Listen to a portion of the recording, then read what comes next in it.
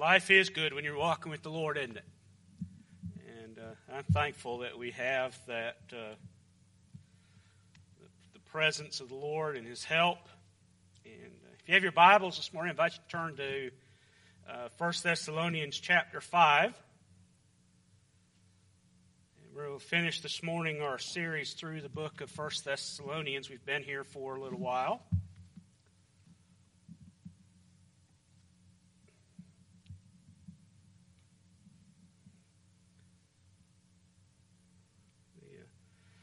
This morning we want to look at verses 19 through 28.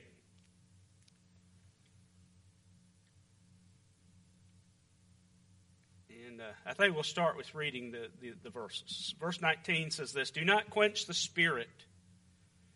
Do not despise prophecies. Test all things.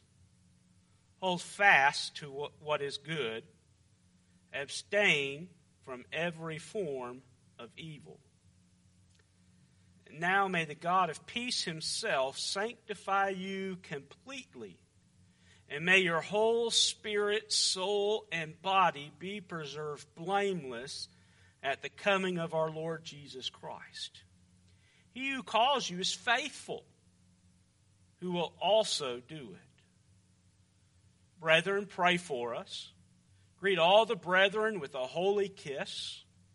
And I charge you by the Lord that this epistle be read to all the holy brethren. The grace of our Lord Jesus Christ be with you. Amen." Not a big coffee drinker. Occasionally the urge will hit me and I'll have a cup. I did find when I was in Ukraine I liked tea, though. I didn't think I did. A hot tea. And especially with some milk and sugar in it, it's pretty good. That's the way they drink it over there. But I've got a cup here that I got from seminary. I graduated from the Asbury Seminary Alumni Association. And it's been sitting on my desk. It's had pencils and pens and paper clips in it. But that's not what this is made for, is it? What's it made? It's made to hold coffee. It even says it right on it. Coffee and tea.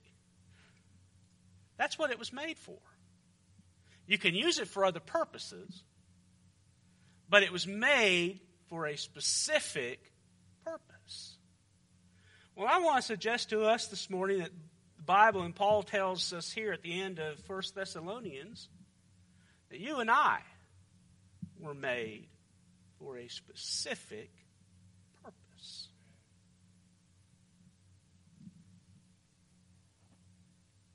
And that specific purpose, the Bible tells us, is to know God and to make Him known. That's the Westminster Catechism says that. And what is the chief end of man? And the answer: to know God and to make Him known. The Bible says that we are created as God's workmanship. In fact, it says that we are His masterpiece. That He created us for good works and to live for Him and to honor Him. Has that intention changed from the first century when Paul wrote this letter? No. Now that is a pretty tall bill. Paul says here, he says, now may the God of peace Himself sanctify you completely, so that your body, your mind, and your soul are completely sanctified. Sanctified is a big, long, fancy preacher word that simply means set apart, or held back, or consecrated for a particular purpose. And I've already told you what that purpose. That's a big, tall order, isn't it? It's hard to do that sometimes, especially in this crazy, wicked world that we live in. So how do we accomplish being completely sanctified? How do we accomplish and recognize that, like this coffee cup, we were made for a particular purpose? Well, Paul answers that in these verses. in verses 19 through 28, he tells us how we live for the Lord. So let's look and see what he says. He gives us kind of two instructions, and the first is this. He says, live for the Lord. He says, don't quench the Spirit. Don't despise prophecies. Test all things. What do all of these things, it boils down to live for the Lord. When you're living for the Lord, are you quenching the Spirit? No. How do we quench the Spirit? We quench the Spirit when we disobey it. Or when we're living in the world and we're allowing other things other than God and the Holy Spirit that lives inside of us to make choices for us and to lead us and guide us in the wrong ways. You know, even though we may be saved, we still make wrong choices sometimes, don't we? And sometimes we don't just make wrong choices, sometimes we sin. And sometimes we don't just sin, we wallow around in sin. Even as God's children. And you better believe that's quenching the Spirit. God can't bless a life. Now, this coffee cup, it's had pens and ink and it's been sitting on my desk for 12 years. It's not probably had coffee or anything in it in that time. So am I just going to go to the back, get a cup of coffee, and yeah, it's dusty. I can see dust in it. Am I going to go get a cup of coffee and put my cream in it and stir it up? And I have to get more cream and sugar so it's kind of blonde looking. Doesn't really look like coffee for it to be good. No. I'm going to wash it out. If I were Leslie, I'd have to put some bleach in it and, sterilize it real good, but I'm not that quite worried. But a good washing with some Dawn soap would do it some good.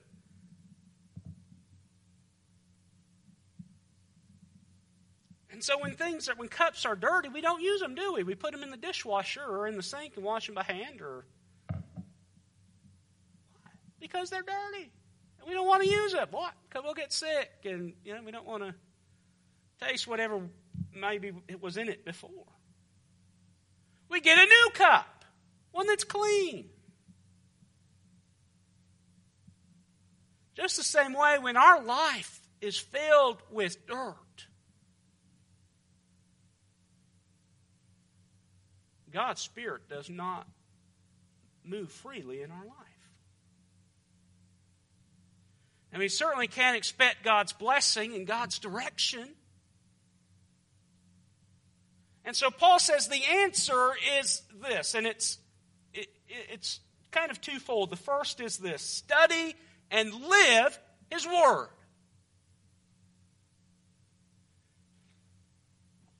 A great way to clean, Dawn dish soap works real good on cleaning silverware, cups, plate, dishes, things that it washes. It's good at getting grease off of ducks. You've seen those commercials where they've had oil spills and the oil's gotten on the ducks and the geese. What do they use? They squirt some Dawn on those ducks and wash them off, and they're back to flying just right. You know what? God has given us some spiritual Dawn, if you will. It's called His Word. And if we allow it to, God's Word cleanses us. And God's Spirit cleanses us. But we can have a great big bottle of Dawn. But if we don't put it in the sink, is it doing our dishes any good? No. In fact, we've got a great big bottle from Sam's in the kitchen. But it doesn't do any good unless you pour some water in the sink and then add the Dawn and then put the dishes in it and use the scrubber. All the parts of that are there. But until the Dawn is actually put in the water, it doesn't accomplish what it's supposed to, does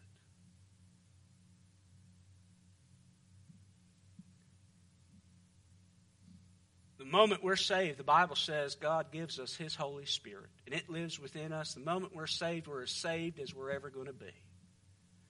And we've got as much of the Holy Spirit as we're ever going to have. The problem, though, is sometimes in our Christian life, the Holy Spirit doesn't have all of us. We have all of Him, but the key is Him having all of us. You see, you can have Dawn soap and you can have a good scrubber, but you don't have water, your equation's in trouble, isn't it?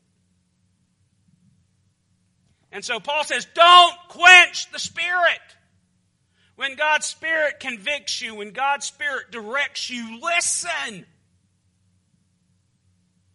God does not force His will upon us as His children.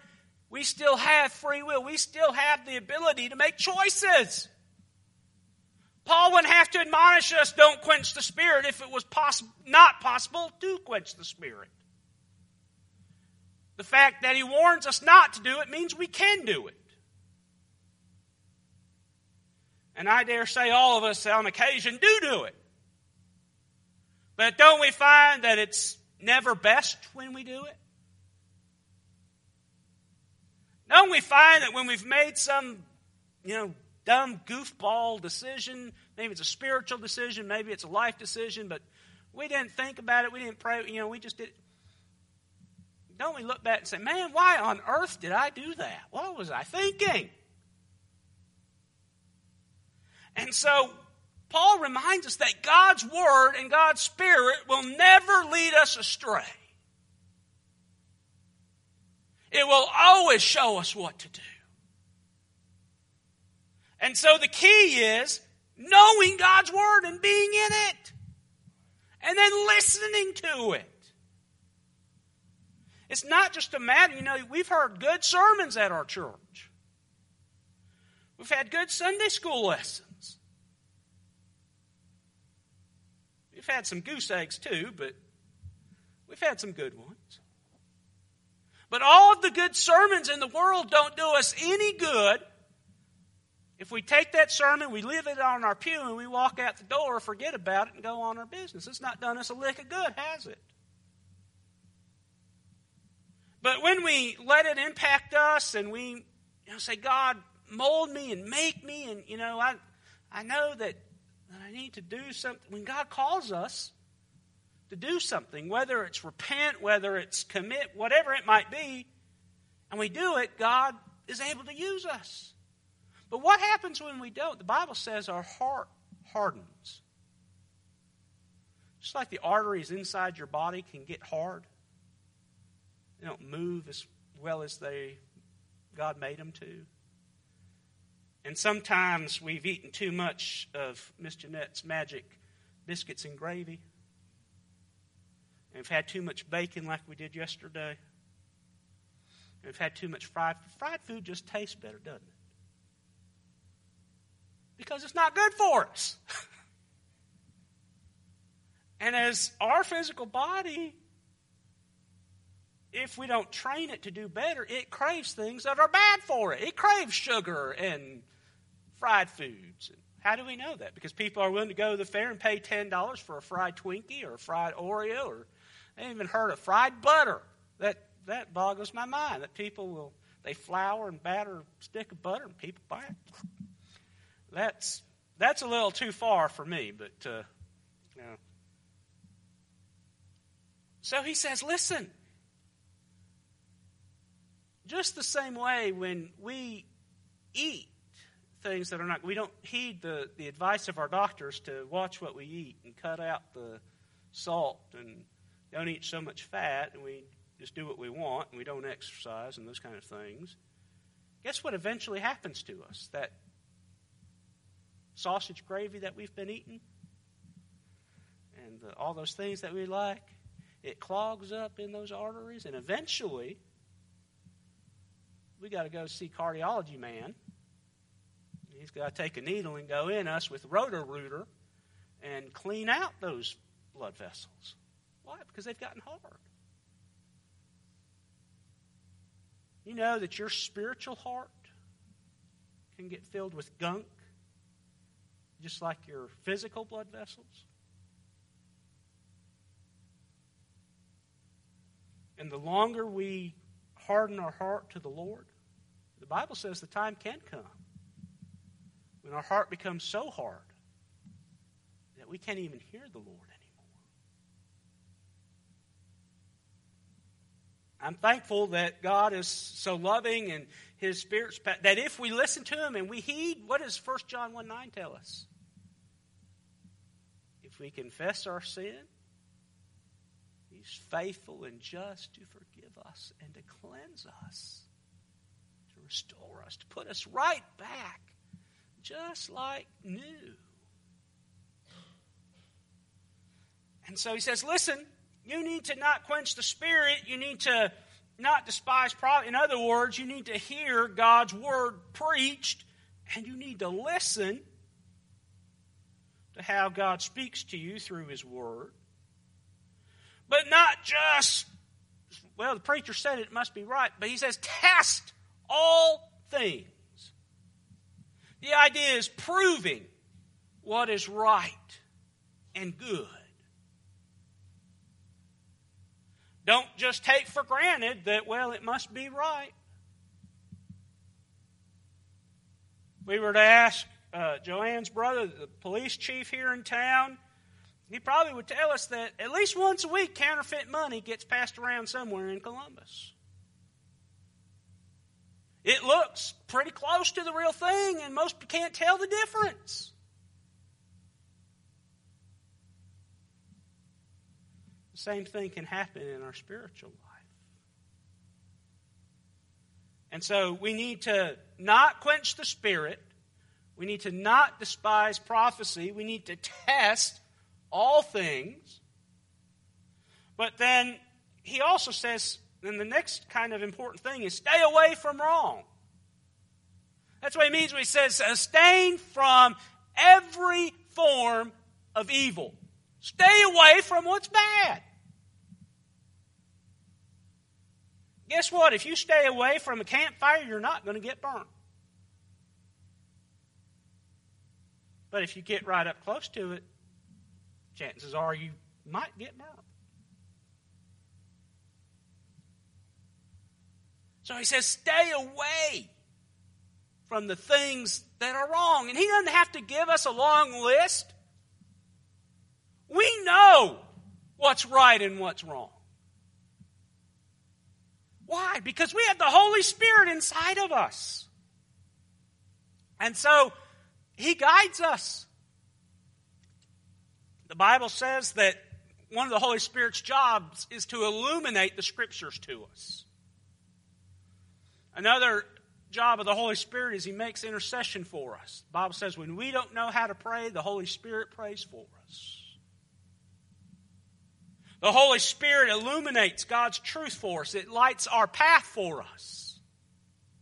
Shows us how we're supposed to go. The path that we're supposed to take. Do we have to wonder and say, listen, I wonder if it's right for me to steal this money that's not mine? No, we don't have to wonder about that. We know it's not right. We don't have to say, I wonder if it's all right for me to cuss out that moron that's made me upset. You know, they cut me off on the highway. No, it's not right. And the Holy Spirit lets us know it's not right. So we don't need a long list of do's and don'ts. Paul says if it's evil, stay away from it. James says it this way. He says, resist the devil, and he'll flee from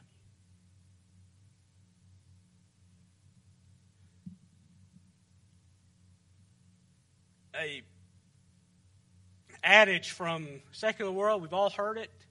One bad apple spoils the bunch. Sunday school this morning we talked about from 2 Chronicles some of the bad kings in Israel's history.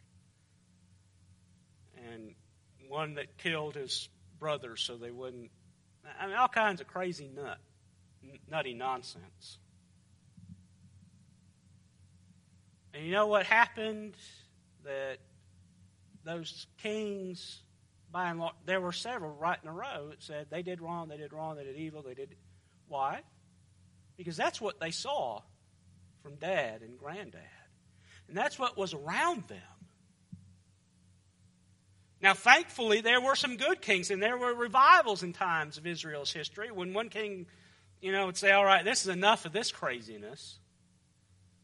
We've done it our way, and it hadn't worked out. We've got a big mess. Let's try it the Lord's way and see how things work.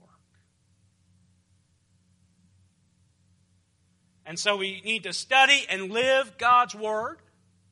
We need to apply it. We need to put it into practice. We need to stay away from what's wrong. Don't hang around bank robbers and you won't get arrested for robbing a bank.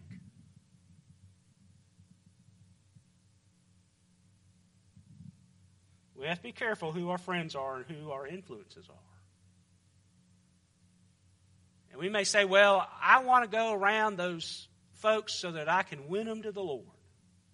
And they certainly do need to be won to the Lord, but when you allow them to become your closest friends, and they're the ones that you end up being the one influenced, and influenced in a very bad way. And so we need to be careful who we allow to influence us. So the first key is living for the Lord. And that means studying and living God's Word and staying away from wrong. But then I also lastly want to say to us that we need to love like the Lord. Paul says, greet each other with a holy kiss.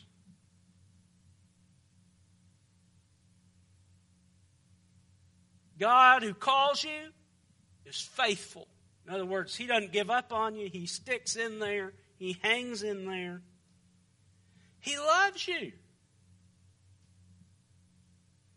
He recognizes you as part of His family.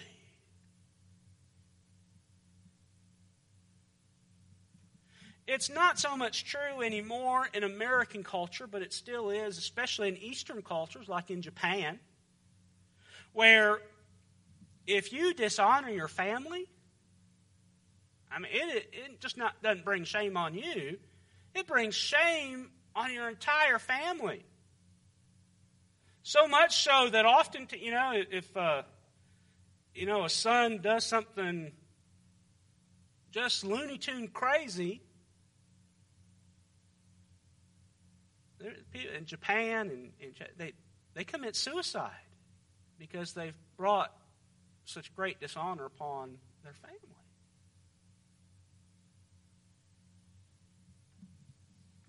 Well, we should live in such a way that we're not bringing dishonor to the Lord and His family, but that we're bringing honor, and the people see that, hey, listen, even though those people over at Calvary Free Will Baptist are a little off their rocker and they're nutty sometimes and they don't always agree, they sure do love one another. And they stick up for one another and they pray for one another. So Paul reminds us, hey, listen, we need one another and we need God's Word. We need God's Spirit working in our life. Why? Because we were made for a purpose, just like this cup is made for a purpose. So often we waste our time, just like this cup has not been used for a coffee cup. It's been used to hold pencils and paper clips and stuff and collect dust. How many times do we as Christians say, well, I know I'm made for the Lord, but I'll just, instead of being full of His Spirit, I'll just have a little bit of His Spirit in there, but I'll just hold on to some pencils and pens, and that'll be good enough. How often do we miss what the Lord has for us? God wants to sanctify us fully, and He's the only one, by the way, that can do it. But He will not do it unless we are willing to cooperate with Him. If we don't want Him to do it, He won't do it. And if we want Him to do it and we're willing to let Him do it, He'll do it every single time. But the choice is up to us. And so the answer to that is, hey, let it fly. Let's be all in for the Lord. Say, Lord, I'm all yours. We need to understand that we never have enough of God's Spirit, and we never know enough of God's Word, and we never do enough of God's work where we can say we've arrived. We always need more. So do we just say, well, if I can't ever accomplish all that I need, I just give up? Well, you eat more than once a day, don't you? Hopefully you do. You eat more than once a week, I know that. Why? Because our bodies need it. Well, your spirit needs a constant supply. And a growing supply. As you grow, you need to eat more than what you did when you were a baby. You know, those little jars of baby food, they're itty bitty. Would they fill any of us up here? Absolutely not. But we all know babies oftentimes can't even finish one little jar of baby food. But eventually, we need more than that, don't we? And eventually we're able to grow past milk and cereal and chopped up baby food.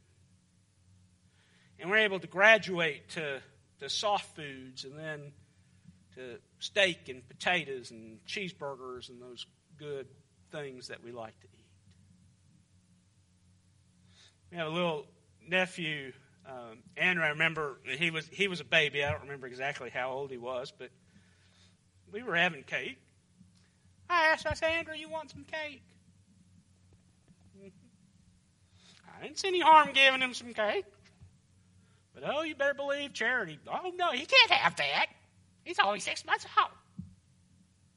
A little bit ain't going to hurt him. But it probably would. But now, that boy can put away some cake. And they're about to have their oldest son is about to be a teenager in a year, and they're going to find out how big grocery bills can go, and you know how boys can put away some food, a lot more than when he was a baby. And so when we were a new Christian, you know, maybe a verse a day was enough. But as we grow and mature in the Lord, we need more of God's Word. God needs to have more control of our life. And we'll find that, listen, more and more and more of us should be becoming more and more like Jesus every day. So that when we get to heaven and we stand before Him, it's no big change. Will there be a change? Oh, yeah, there'll be a change. But it shouldn't be a catastrophic change. Because we've been growing and growing and growing and growing more and more like Jesus every day. Let's stand together and let's pray. Lord, we love you. Thank you for your word and your goodness to us. Lord, our prayer is that you would sanctify us fully in our bodies, in our souls, in our minds, Lord, that every part of us would shine you. God, thank you that you love us despite ourselves, Lord. We're so unworthy. And yet, Lord, you have created us for a special purpose, and you set us aside and say, listen, I have chosen this person for a special purpose. Lord, help us to realize that and to look forward to it and grow into it. To realize that our life will never be complete until we find it. Help us, we pray, in Jesus' name. Let's